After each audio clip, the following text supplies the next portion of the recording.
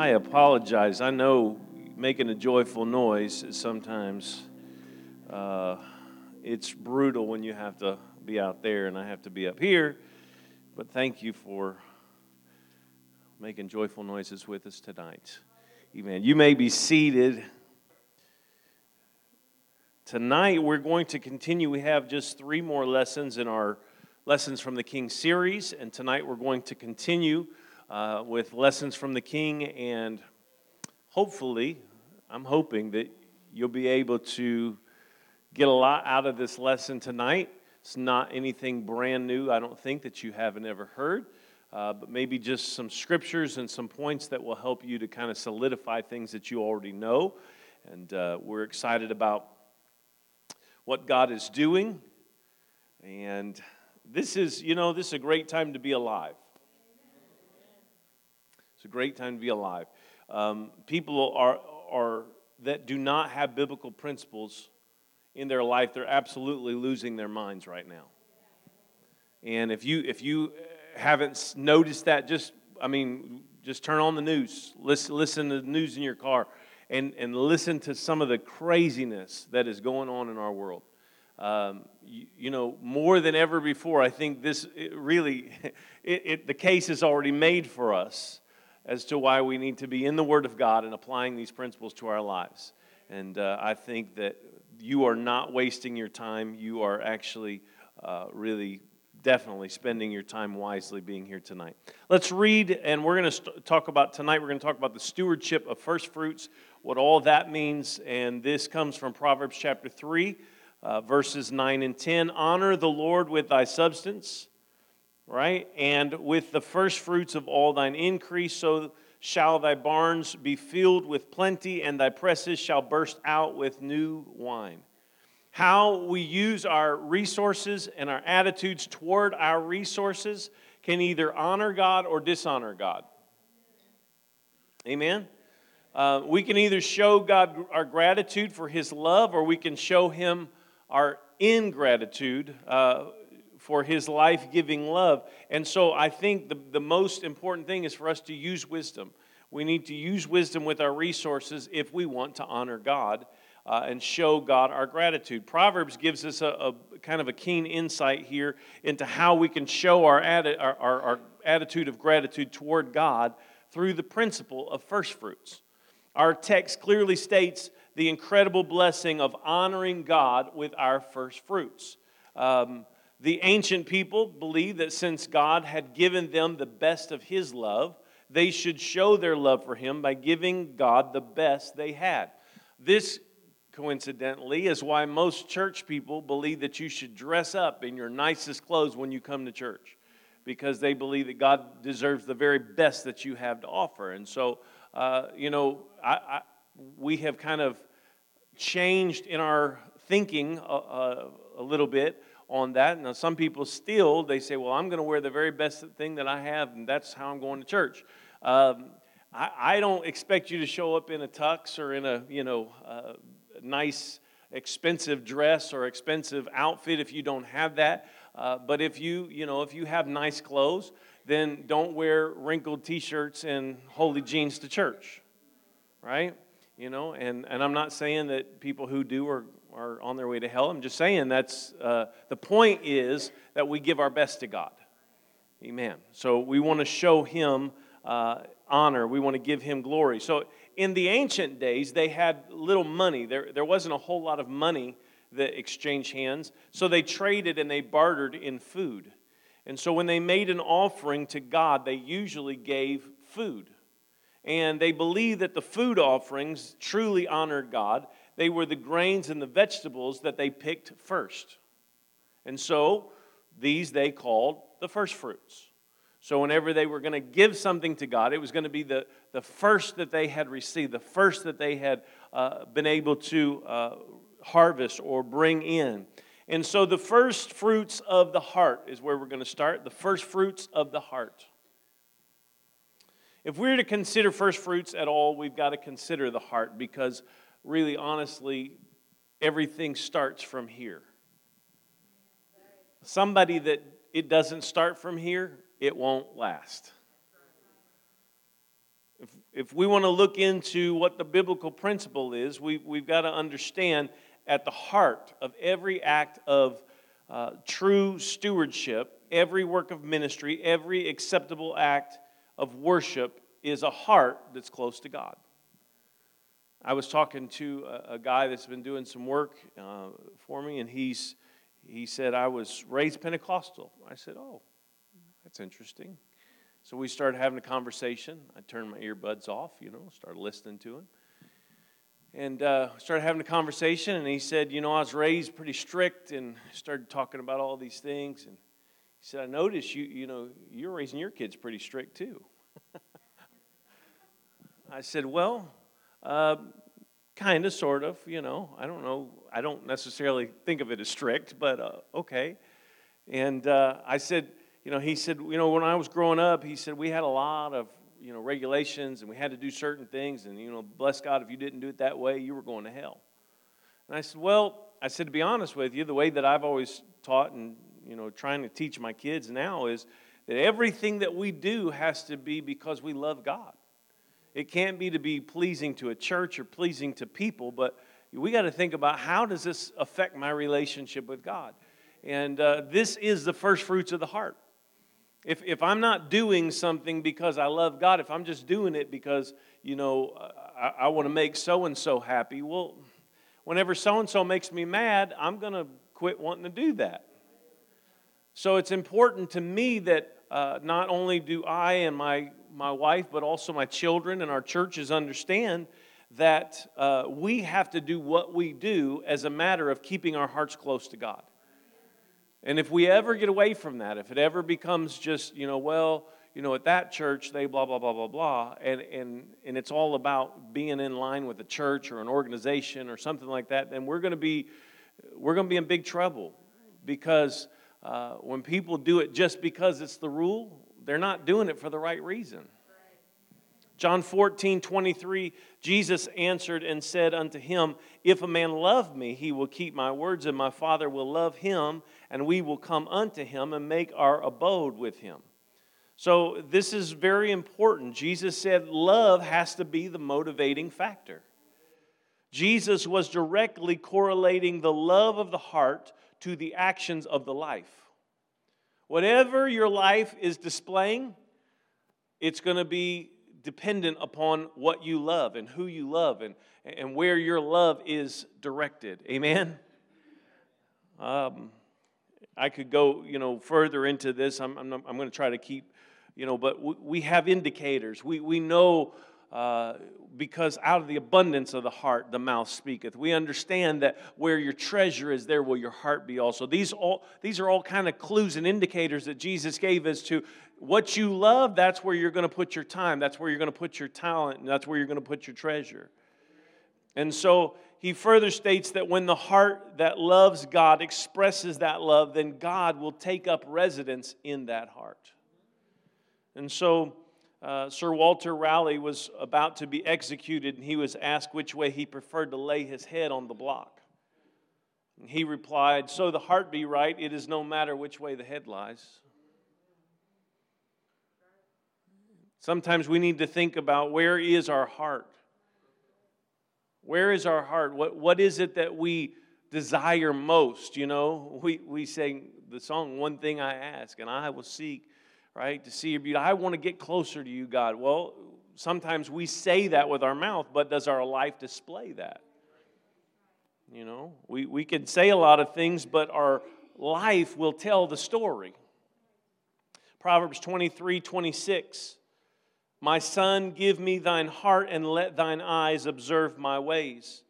Proverbs, this is Solomon instructing his son, give me your heart, or in other words, give me your undivided attention.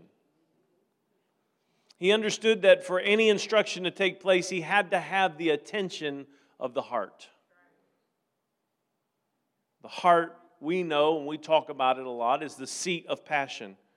What people are passionate about, they will give their attention to.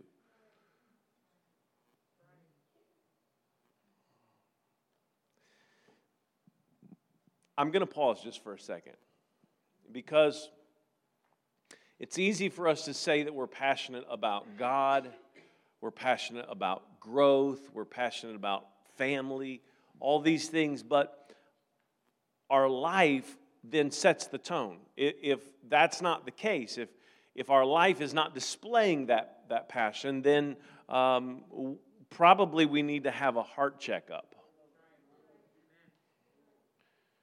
You know, I was praying the other day, and I said, I love you, Jesus, and I was, saying the different things sometimes that I say and my expressions to God, and it just, I was thinking so much about what I was saying, and I thought, man, I better make sure that I really mean every word of what I'm saying.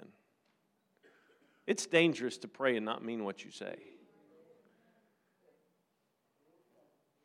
When God has the first fruit of our heart, He has our undivided attention.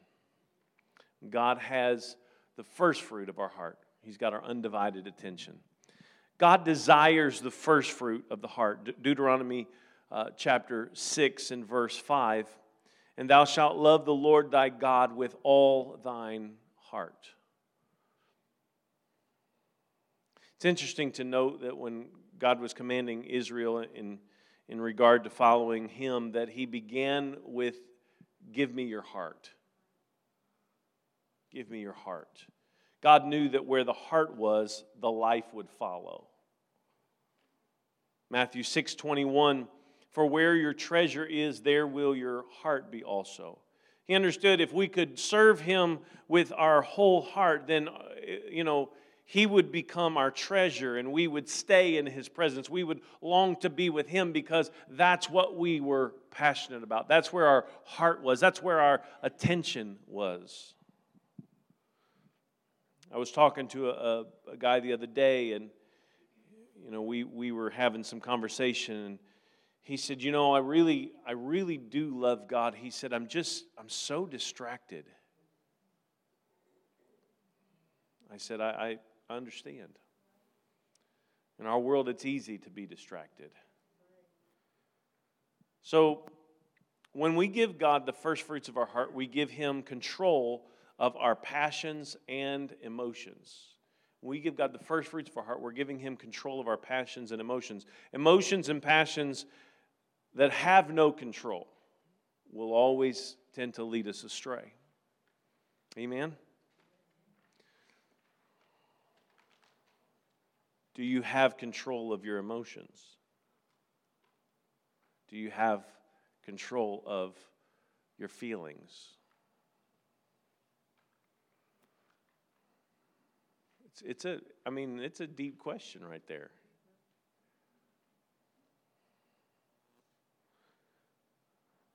Some days you may do better than others.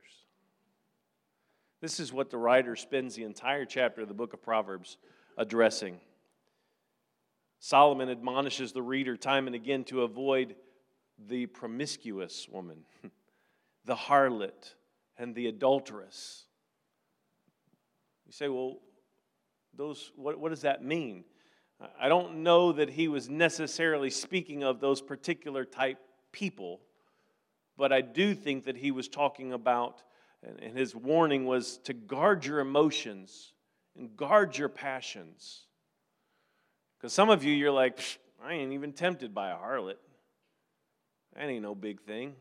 I don't want to have any adulteress. I don't have that. I'm promiscuity. No problem there. No, but what God's saying is your passions, your emotions, and the things that you desire, do you have those in check?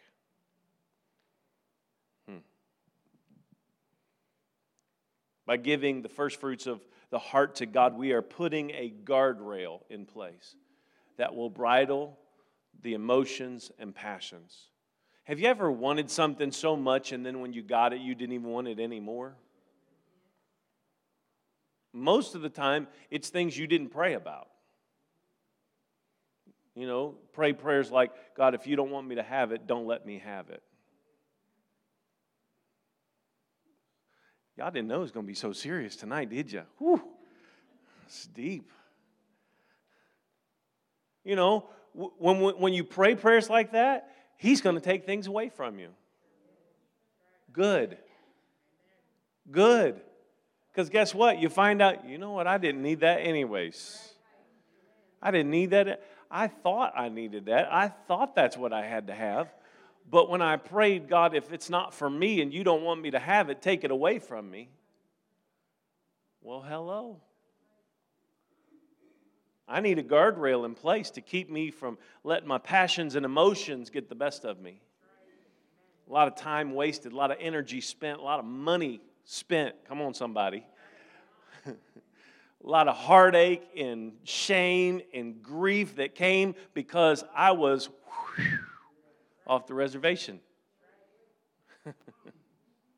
Well, all right, let me get back to the lesson. First fruits of the mind. First fruits of the heart is important. We shouldn't go anywhere until we just check ourselves. First fruits of the mind.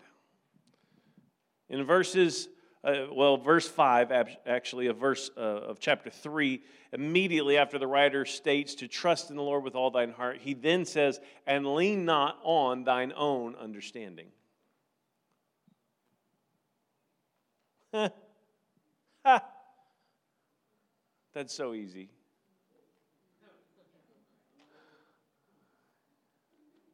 Whoops. It sounds like it's such a great scripture. I've memorized it. Do you know what the scripture says? It says, trust and lean not. And I'm so glad I know that scripture.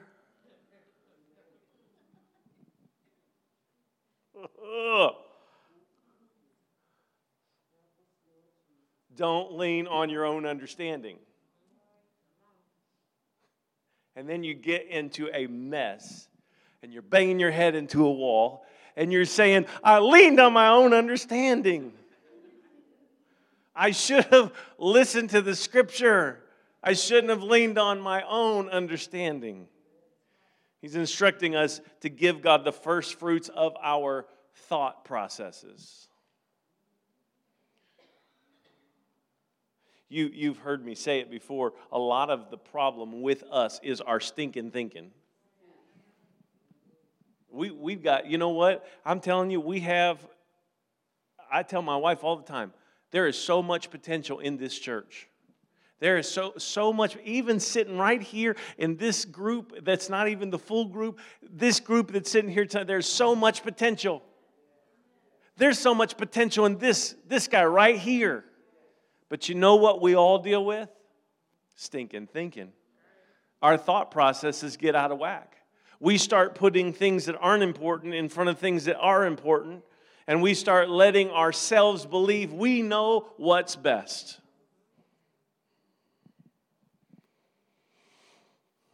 This is really what wisdom is all about. There are three levels of intellect.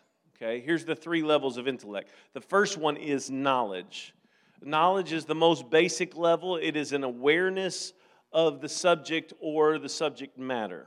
Okay, so you might have, somebody that says, hey, I learned such and such, My daughter, she started college, and some of her classes, she's just like, the one that she just started, she was like, man, I don't know anything about this. I said, you know what? That's why you're going to school, And it's true. And I told her, I said, guess what? When I took that class, I didn't know much about it either. And it's kind of one of those things where if you'll just live and you'll learn and you'll keep your eyes open and your ears open and you'll be open, guess what? You're going to get knowledge. Because you can't help but obtain knowledge if you're open to it and you have an awareness. And so knowledge is the most basic level, and you can just live life, and hopefully there's some people, I don't know, I'm just going to say this, you don't take this the wrong way. There are some people that are much older than me, and they're not as knowledgeable as me, and I scratch my head, and I ask my wife, I say, how do they not know these things by now? I mean, I'm 42, and I know this. They're almost 60, and they don't know this yet. How do they not know this? Well, I've learned that you can avoid knowledge. You can. You can live in stupid. You can. And some people, let me just be honest, some people, the reason that they are where they are is because they have taken drugs, they have had too much alcohol, and it has deadened their ability to gain knowledge. Don't get offended with me. I'm just telling you the truth. When you avoid reality by going, and some people, they were coerced into it. Some people, they were drawn into it. I'm not faulting them. I'm just saying somebody who is 40 years old that started doing drugs at 20 is not going to be on the same level as somebody at 40 that didn't do drugs from 20 to 40. I'll challenge anybody to prove me wrong, but I'm telling you, I've got cousins that are older than me that they need to be shaken because they did too much. Anyways, I better get back to the lesson. Knowledge. The first level of intellect is knowledge. The second level is understanding. Understanding is a little bit deeper level of intellect. It is having an insight to why the subject matter is the way that it is. You might not understand it completely, but you at least have a little bit of insight. I know a little bit about that. One of the greatest things somebody told me about college, they said college should give you the ability to have at least a 5 to 15 minute conversation on a variety of subjects, and that's why you go to college. Some people may say, no, that's not. That's what it did for me. Some of you, you're chemical engineers and you're doctors and lawyers. God bless you for that, okay? I'm talking about simple people, all right? We have the understanding. We gain that through experience. We gain that through study. We gain that through living and having these different levels of experience. I hate to bring poor Julia back into it, but she was saying a lot of the people in my class, they understand all this other stuff. And I said, Julia, they're older than you. She's the youngest one in the class. They're all older than you. She said, some of them are retired. I'm like, yeah. If they're retired military, they've had more life experience than you. So yes, obviously they're going to get more than you get. Hopefully she won't watch the live stream tonight. She'll be like, Dad, seriously. Y'all don't tell her. It's our secret. Okay? I'm not talking bad about her. But just the understanding. You get understanding through study and through experience. And the less experience you have, guess what? The less understanding you're going to have.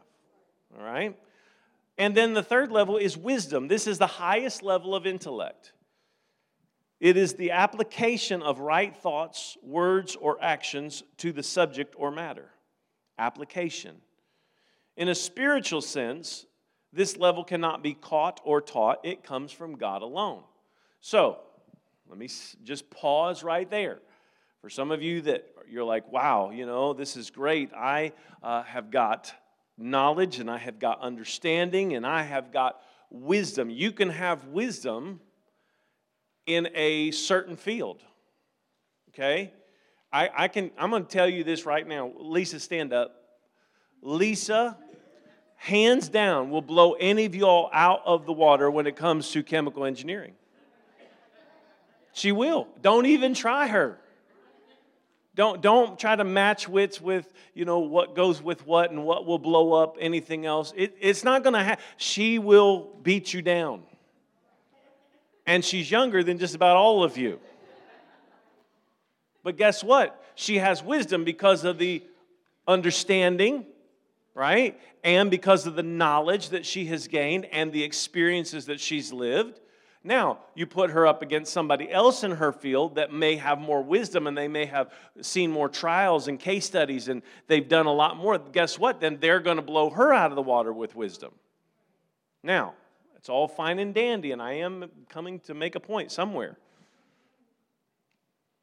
But in a spiritual sense, this level of wisdom, you cannot gain this level of wisdom simply by just, I learned this. God has to give us the wisdom. That's why somebody that is 24 years old can pastor somebody that's 40 and 50 and 60 years old. They didn't like it when I was 24. They don't talk about how young I am anymore, Anthony. I don't know what the problem is. But when I was 24, that's all I ever heard. Oh, he's so young. He's really young. Nobody says that anymore. Thank you, by the way. But the truth of the matter is the wisdom that we get spiritually, it comes from God. God enables us. And so James 1:5 says, if any of you lack wisdom, let him ask of God that giveth to all men liberally. Amen. If you need wisdom, spiritual wisdom, you can't get it just from reading books that, somebody popular wrote. You can't even get it you can get wisdom from the Word of God, but you can't get all the wisdom that you need just from reading the Word of God. You got to ask. You got to say, God, give me wisdom. Help me have spiritual wisdom and understanding of how to move forward in my life. Stewardship involves allowing God to work in us. A.W. Tozer said, to do His gracious work, God must have the intelligent cooperation of His people. If we would think God's thoughts, we must learn to think continually of God. Our mindset affects the condition of our heart. Our mindset. There have been times in my life where I thought somebody didn't like me, or I thought something was messed up, and because of that mindset, I had an attitude. Anybody know what I'm talking about?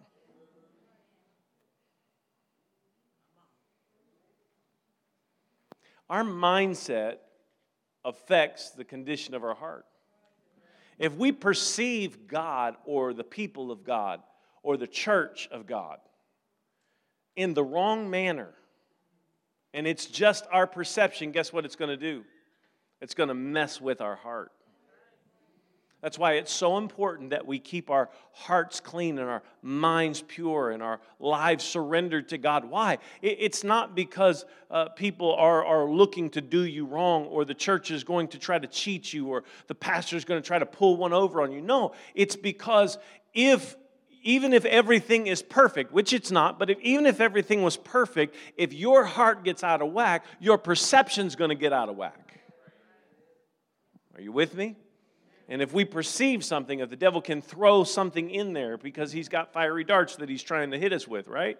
He's got little things that he's trying to throw up, and he's going to try to put tension in between you and the people of God. He's going to try to sow discord. The Scripture talks about this. He's going to try to sow discord. He'll use other people. He'll use true facts. Well, come on, somebody. I'm not preaching, but I am telling you the truth tonight. This is what we've got to understand. Our mindset, if our mindset gets messed up, it's going to affect the condition of our heart and our perception of how God is moving in our lives. Proverbs 23:7, for as he thinks in his heart, so is he. Eat and drink, saith he to thee, but his heart is not with thee. Whatever attitude develops in our heart and life passes, our heart and our life, it passes first through the door of our mind. Do you know that you can shut the door on some things that don't need to be in your mind?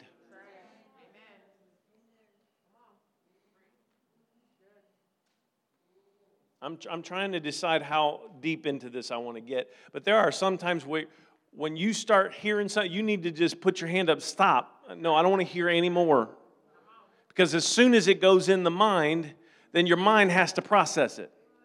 And you know what? Sometimes the devil is going to use things that you were just moving along. You were in your lane. Everything was going well. And somebody will tell you something, or you'll hear something, or you'll read something. And all of a sudden, it's like, now I got to process the rest of my day with this on my mind.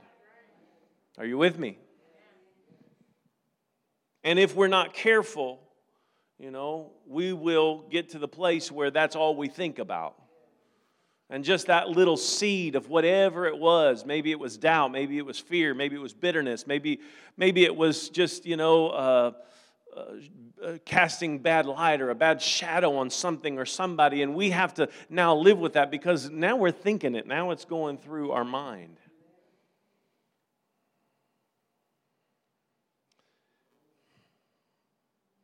We need to learn to shut the door on some of those things. I'll tell you, let me just be honest with you. The other thing that you need to do is if somehow it sneaks in, you need to deal with it right away. Don't let it fester for weeks and months and years. You know, if there's something that's eating at you, if there's something that you keep, it gives you a bad perception about God, about the people of God, about the leadership, about your walk with God, whatever it is, you need to deal with it. Okay? And the way you deal with it is you handle the situation like the Scripture says. You go to the person. You go to that person, you say, hey, look, I just want you to know I'm dealing with this. I heard this or something, however it came about. This is what's been in my mind. You say, well, that might make that person mad. So what? It might. You say, well, I want to be peaceful. Well, you can, but you can't be peaceful if in your mind you're irritated with that person. If you feel like that person has wronged you or wronged somebody close to you or something, you need to deal with it. Because as you think in your heart, that's how you're going to be. That's how cliques and grudges and groups develop in churches. Then this person doesn't want to have anything to do with this person, and that group won't. Anybody ever have your kids fighting? You know what it's like to have your kids fighting? Some of y'all don't. All of you with one kid, you don't know what it's like. 2 or more, you got an idea. Hedges, you're about to have a good clue. 3, it's going to be awesome. I say you're not really living till you have 3 kids. Throw a pet in there too. That makes it more fun. But the whole point that I'm trying to make is, here we are and we're supposed to be the family, right? And you got kids that are at odds with one another. And God's like, I don't want that. I want us to make it right. I want things to be good. And just like you want things to be good with your children, God wants things to be good between us. Amen. So if there's something that's trying to penetrate your mind and cause you to, doubt, worry, question, grudge, just be angry or irritated at somebody, you know what? Let's deal with it. Let's deal with it because don't let it continue to fester and go around in your heart and mind. Let's handle it. We must actively guard our mind and keep it pure. This is the point. Okay, 2 Corinthians 10:5, casting down imaginations and every high thing that exalteth itself against the knowledge of God, and bringing into captivity every thought to the obedience of Christ. What I'm telling you is scriptural. I'm telling you, some of you don't have the victory that God wants you to have in your life, and it's simply because you aren't in control of your thoughts. It's quiet. Your thoughts are running away with you. You ever heard that? Man, my thoughts are running away with me. Well, get them back. They're your thoughts. Can't nobody live in your head that you don't allow them to. That didn't go over well. The thing that's eating you up, you're allowing it to. Oh, but you don't know what I'm going through. Oh, I'm telling you, we all have them. That's why the Scripture says we have to bring every thought into captivity. All right, I'm moving on. Not happy with me, that's fine. Philippians 2:5, here's the next part. Let this mind be in you, which was also in Christ Jesus. You can't have the mind that was in Christ Jesus if you're ate up with all this other stuff. Verse 8 says, Philippians 4:8, finally, brethren, whatsoever things are true, whatsoever things are honest, whatsoever things are just, whatsoever things are pure, whatsoever things are lovely, whatsoever things are of good report, if there be any virtue, if there be any praise, think on these things. Doesn't have any negativity in there. Doesn't have any hate, doesn't have any anger, doesn't have any bitterness, any grudges. It says like the opposite of all those things. You know what? If we will win this battle right here, we'll win a lot more. This is the one we can win. Check up from the neck up. When we give to God the first fruits of our mind, we are surrendering control of our thought processes and ultimately the future condition of our heart. The thought processes and the future condition of our heart. Do you know why some people keep going back to drugs? They keep going back to bad relationships. They keep going back. Do you understand? Do you understand that there is a cycle, right? That's the reason. Their thought process never changed. They might have changed their behavior for a short period of time because cops were after them, they were miserable, whatever. But their thought processes didn't change. You know, our thought process is what has to change in order for our whole life to change. I'm doing my best. I promise you, I'm doing my best. I want to finish this tonight. But I'm telling you right now, part of the reason why we keep having some of the same issues is because we're not changing our thinking about how life should be.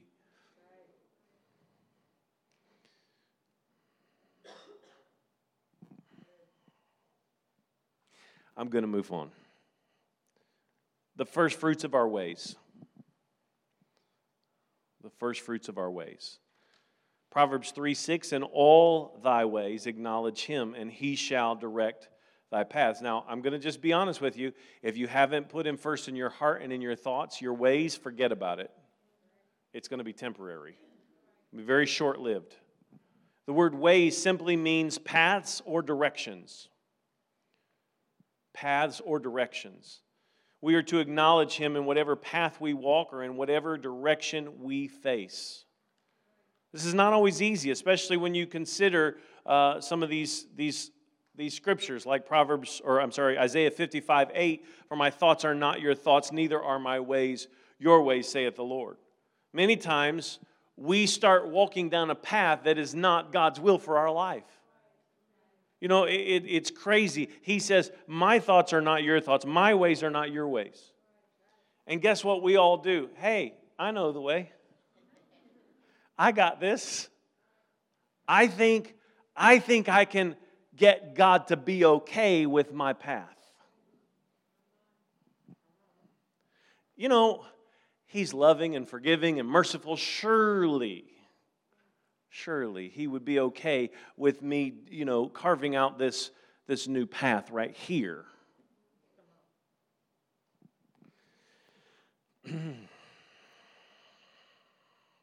You know what's going to happen? This is going to continue to happen all throughout our life if we fail to give him the first fruits of our ways.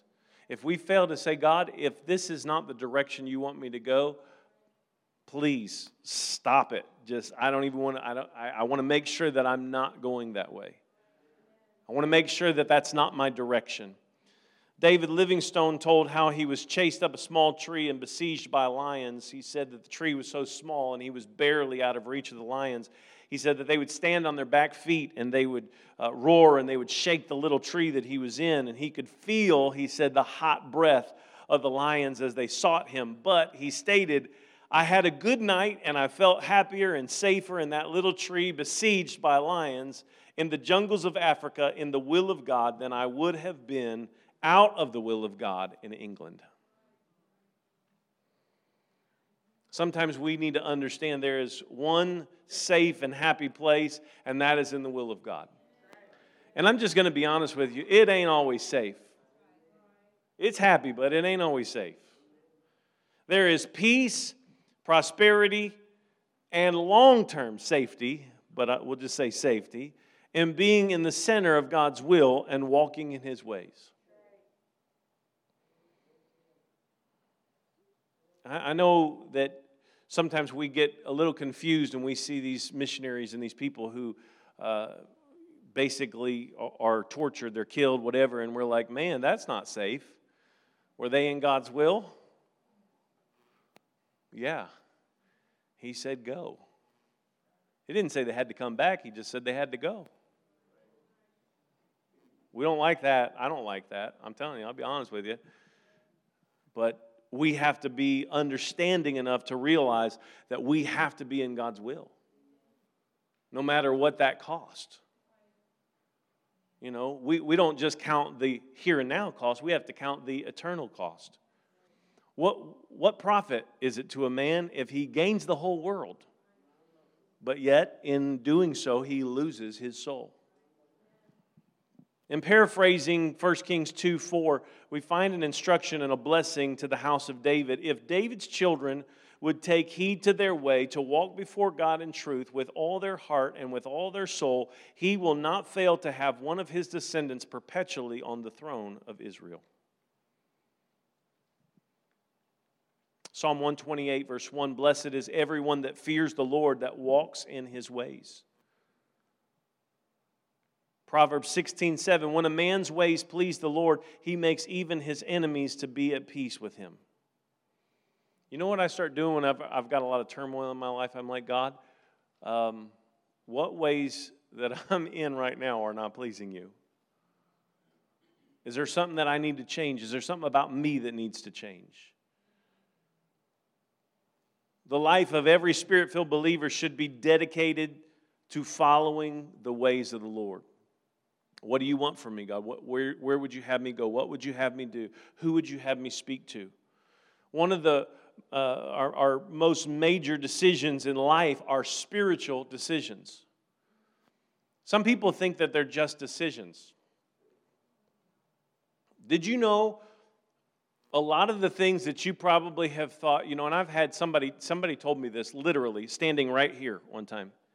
They said, I don't think it's any of your business if I move or not, Pastor. I said, no, not necessarily. This was somebody who was moving away, like not moving, 5 minutes away. They were moving further away. I don't think it's any of your business if I move. I said, maybe it's not. I said, but, growing up, I said, I was always kind of taught, and I always thought the biblical principle was, you would consult somebody that was in, your spiritual authority. Just see what they felt about it, that they would pray with you, and that they would kind of give you some guidance or direction.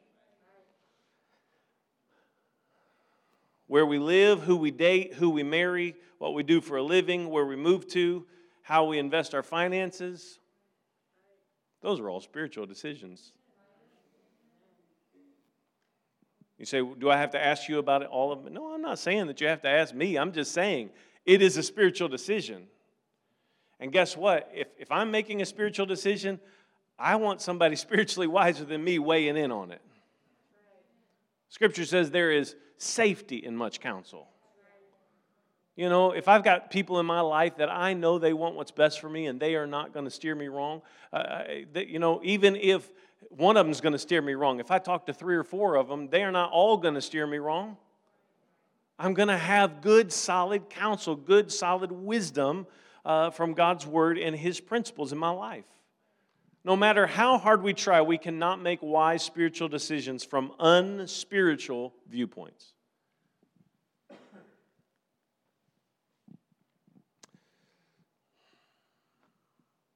just going to let that sink in. I could say a lot about it. But many times people make these major life decisions and they haven't prayed about it. They haven't fasted one day. They haven't talked to one spiritual person about it. And then they wonder why I'm like, hey, hold up, slow down. Like, what? Well, don't you think we should pray about it? Don't you think we should fast about it? And the reverse of that happens to me a lot. A lot of times people will come to me, Pastor, we've prayed and we've fasted about this. Okay. And so then what they're actually saying to me is, so we know what God wants more than you in this situation. Before they even tell me what it is. I had somebody tell me one time, they told me that what God had called them to do, and they had prayed and fasted about it, and they felt like that was the right thing. They didn't say, what do you think? This was going to affect their life, their family, their ministry, everything. They didn't say, Pastor, you're our pastor. We've been praying about this. We feel this. What do you think?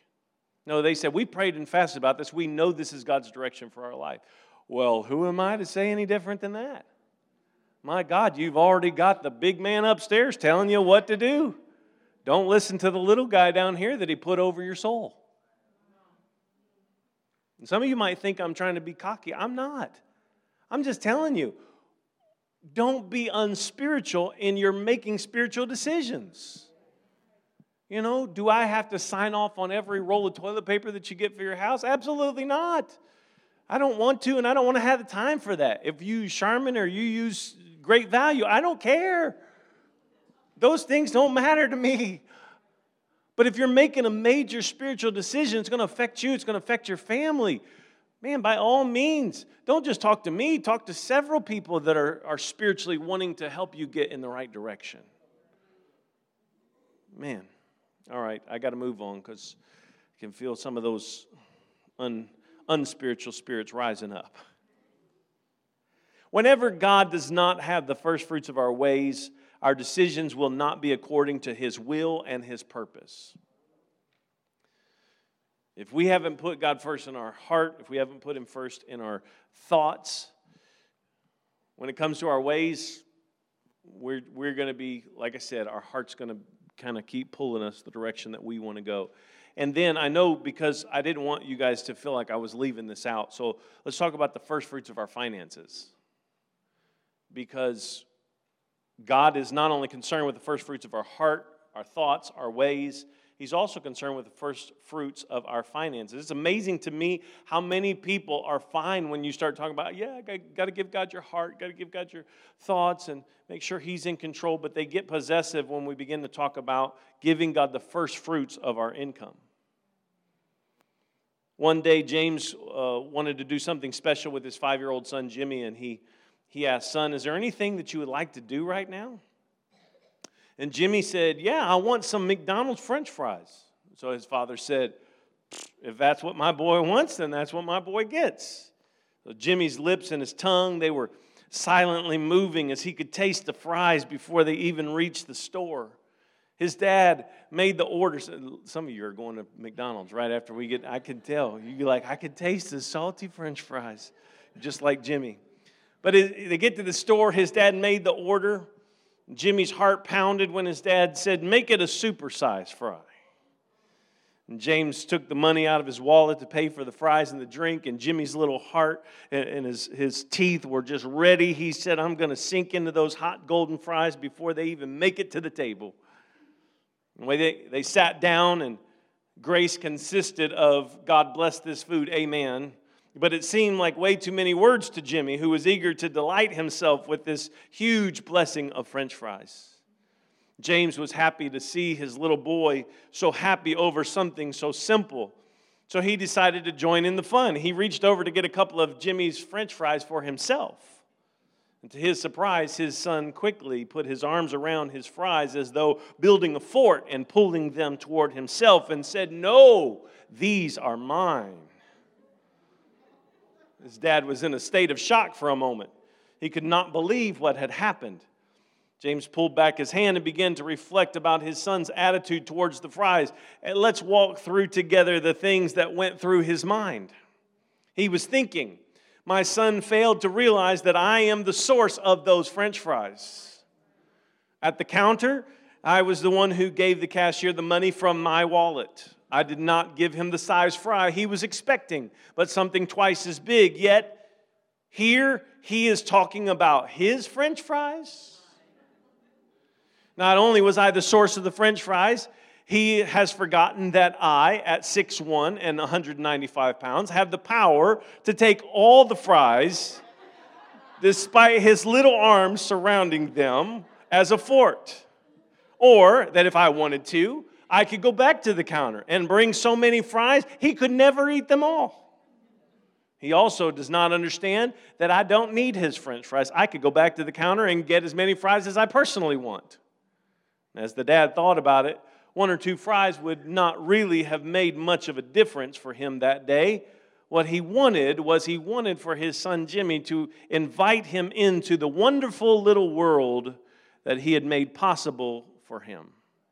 He wanted his son to be willing to share the very blessing that he had provided. And it's with that I bring up finances. Scripture commands the giving of first fruits to the Lord. It began with the Lord's command to Israel in Exodus 23:19. The first of the first fruits of thy land shalt thou bring into the house of the Lord thy God. It became one of the feasts of Israel in Exodus 23:16, and the feast of harvest, and the first fruits of thy labors which thou hast sown in the field. Israel responded to the command to bring of the first fruits. We read this in Deuteronomy 26:9 and 10. And he hath brought us into this place, and hath given us this land, even a land that floweth with milk and honey. And now, behold, I have brought the first fruits of the land, which thou, O Lord God, hast given me, and thou shalt set it before the Lord thy God, and worship before the Lord thy God. 2 Kings chapter 4, verse 42. And there came a man from Baal Shalisha, and brought a man of God bread of the first fruits, 20 loaves of barley, and full ears of corn in the husk thereof. 2 Chronicles chapter 31, verse 5, and as soon as the commandment came abroad, the children of Israel brought in an abundance the first fruits of corn, wine, and oil, and honey, and of all the increase of the fields, and the tithe of all things brought they in abundantly.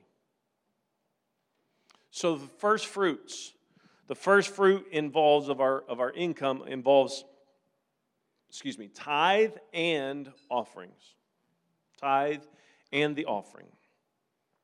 Nehemiah 10:37, and that we should bring the first fruits of our dough and our offerings, and the fruit of all manner of trees, of wine, and of oil, and unto the priest, to the chambers of the house of our God.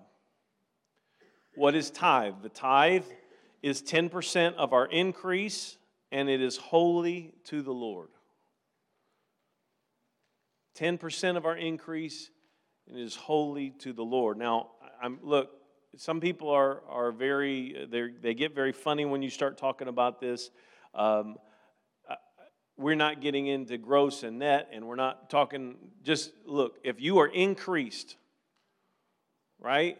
If you paid a debt, if you had like $500 that you owed, and then you were increased $700, okay? But 700 of that, or 500 of that 700 was to pay back that 500 that you owed. Then your increase was the 200. Are you with me? Okay, so some people are like, what are you saying? Should I pay on the 500 or should I pay on the 700? Well, what are you increased? If you go out, let's say you buy a widget for $500, okay?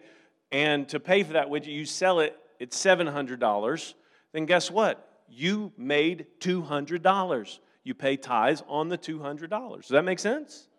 Okay, so it's the increase. You gotta understand. It's some people say, well, that means I've got to pay on this and I've got to pay. You got to pay on the increase. If you are increased, somebody asked me one time, said, should I pay tithes? And they've listed. I've had probably 100 different things that you guys have never even thought about. People say, do I have to pay tithes on that? And usually I say, did it increase you? And then they say, well, I don't know. And I say, well, then I don't know what to tell you. If it increased you, yes, you pay tithes on it. If it didn't increase you, if you weren't increased by it, then no. All right? So the next part says, Leviticus 27 and verse 30, and all the tithe of the land, whether of the seed of the land or of the fruit of the tree, is the Lord's. It is holy unto the Lord. It doesn't matter whatever you were increased. And some people, well, I'm going to just keep moving because you guys get this. Leviticus 27:32, and concerning the tithe of the herd and of the flock, and even of whatsoever passeth under the rod, the 10th shall be holy unto the Lord. So whatever it is, widgets, dollars, rubles, colones, it doesn't matter. Whatever you are increased, that's what you pay 10% tithe on. Now, let's move on. To not return the tithe or to bring an offering is to rob God. Malachi 3:8, will a man rob God? Yet ye have robbed me. But ye say, wherein have we robbed thee? In tithes and offerings.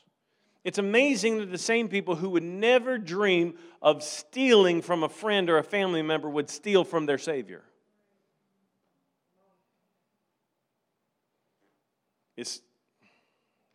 Well, I don't like to think of it like that, Pastor. Let's just be real positive. Okay, let's be positive. Malachi chapter 3, verse 8 said, will a man rob God? Now let's go on. This is how positive the Scripture is. Malachi 3:9. Ye are cursed with a curse, for ye have robbed me, even this whole nation. If you don't present the tithe and the offering, the reason why we got to talk about it is if we don't, you are cursed. Notice that God says, you have not only robbed him, but you have also robbed the whole nation. Not only did you rob, he said, you have robbed me, but even this whole nation. What does that mean? When we do not bring our tithes and offerings, we are stealing the provision for the entire church. So it is as if you are stealing from the church. Not from me, from us. Well,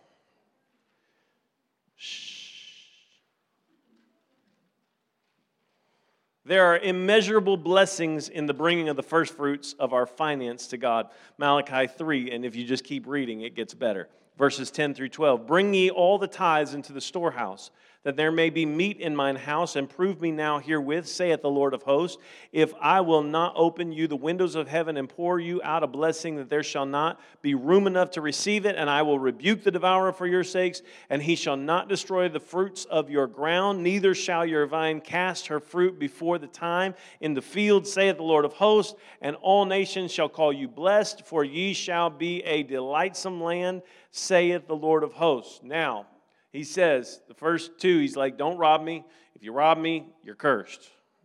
You didn't just rob me, but you've robbed the whole nation. And then he says, but if you'll bring all the tithes, if you will do this, bring the tithes, bring the offerings, you will, and these are the blessings, there will be meat in the house of the Lord. There is meat in the house of the Lord. I wish I don't have time to get into this, but there is something powerful that happens. Something powerful that happens. What would happen? Probably shouldn't say this. I don't know if I should say this. What would happen if everybody in the church, everybody that came on Sunday, what would happen if everybody paid their tithes and offerings? What would happen? First of all, Brother Dummett and Sister Allen would have heart attacks.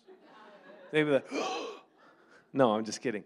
The truth, some of you are like, oh man, we got so many people come to this church, and there's a lot of people here. But you have to understand, not everybody gets this concept. Here's what would happen if everybody would get that concept. There would be meat in the house of the Lord.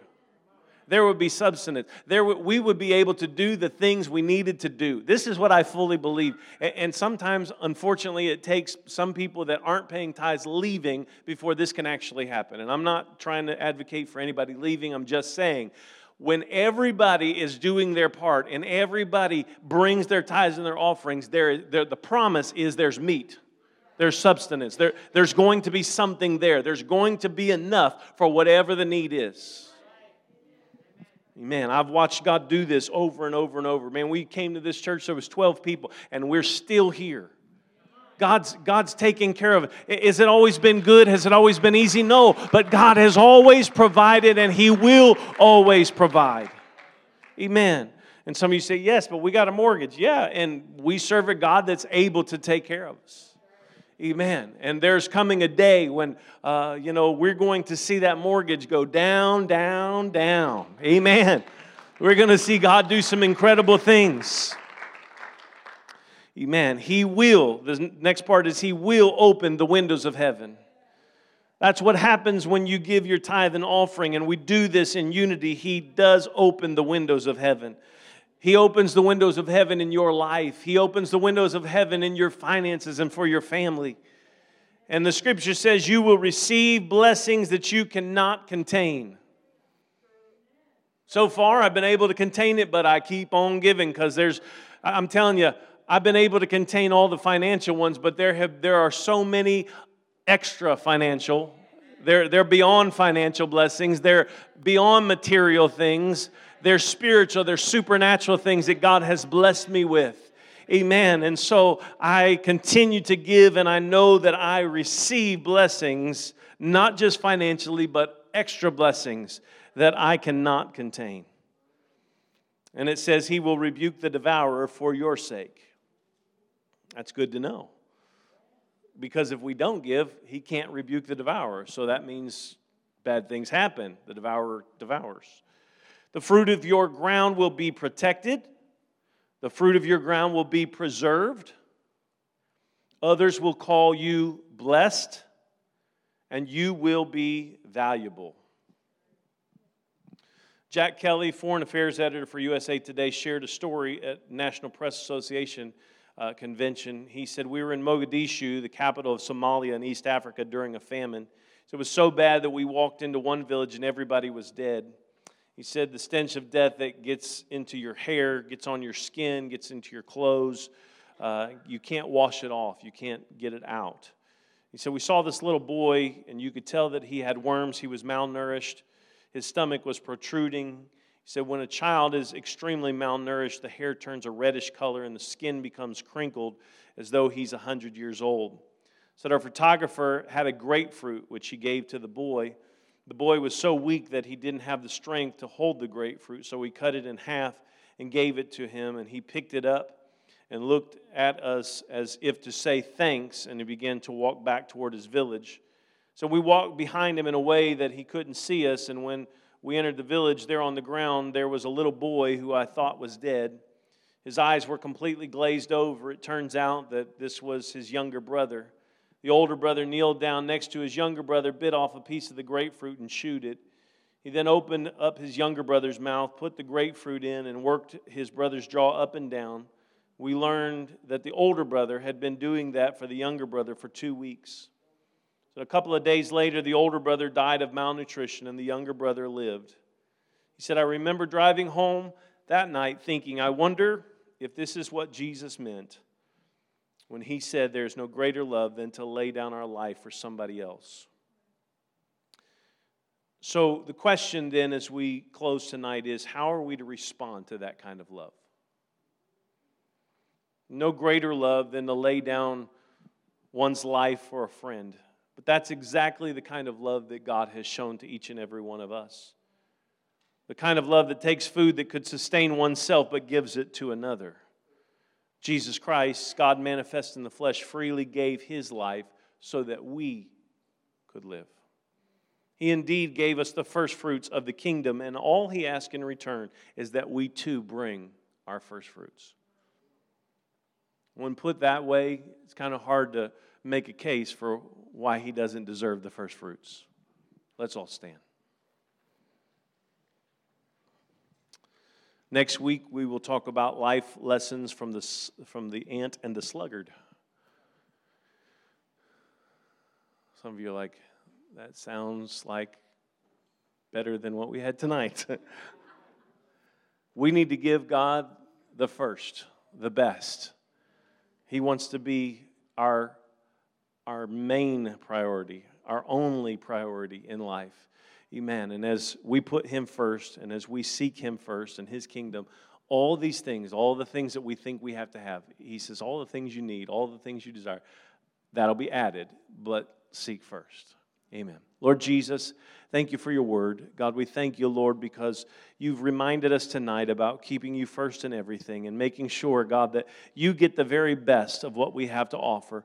Lord, You gave it all to us anyways, and You have given us life. I pray, God, that as we live this life, we would not neglect or forget You, but, God, that we would keep You first in everything that we say, everything that we do, on the forefront of our minds, and our passions and our desires would be seeking to please You. And, God, that in our ways ways we would show and give you glory. And God, we will give you the praise for all that you're going to do in our lives. In Jesus' name, amen. If you have tithes, offerings, you can leave those tonight in the back. I do believe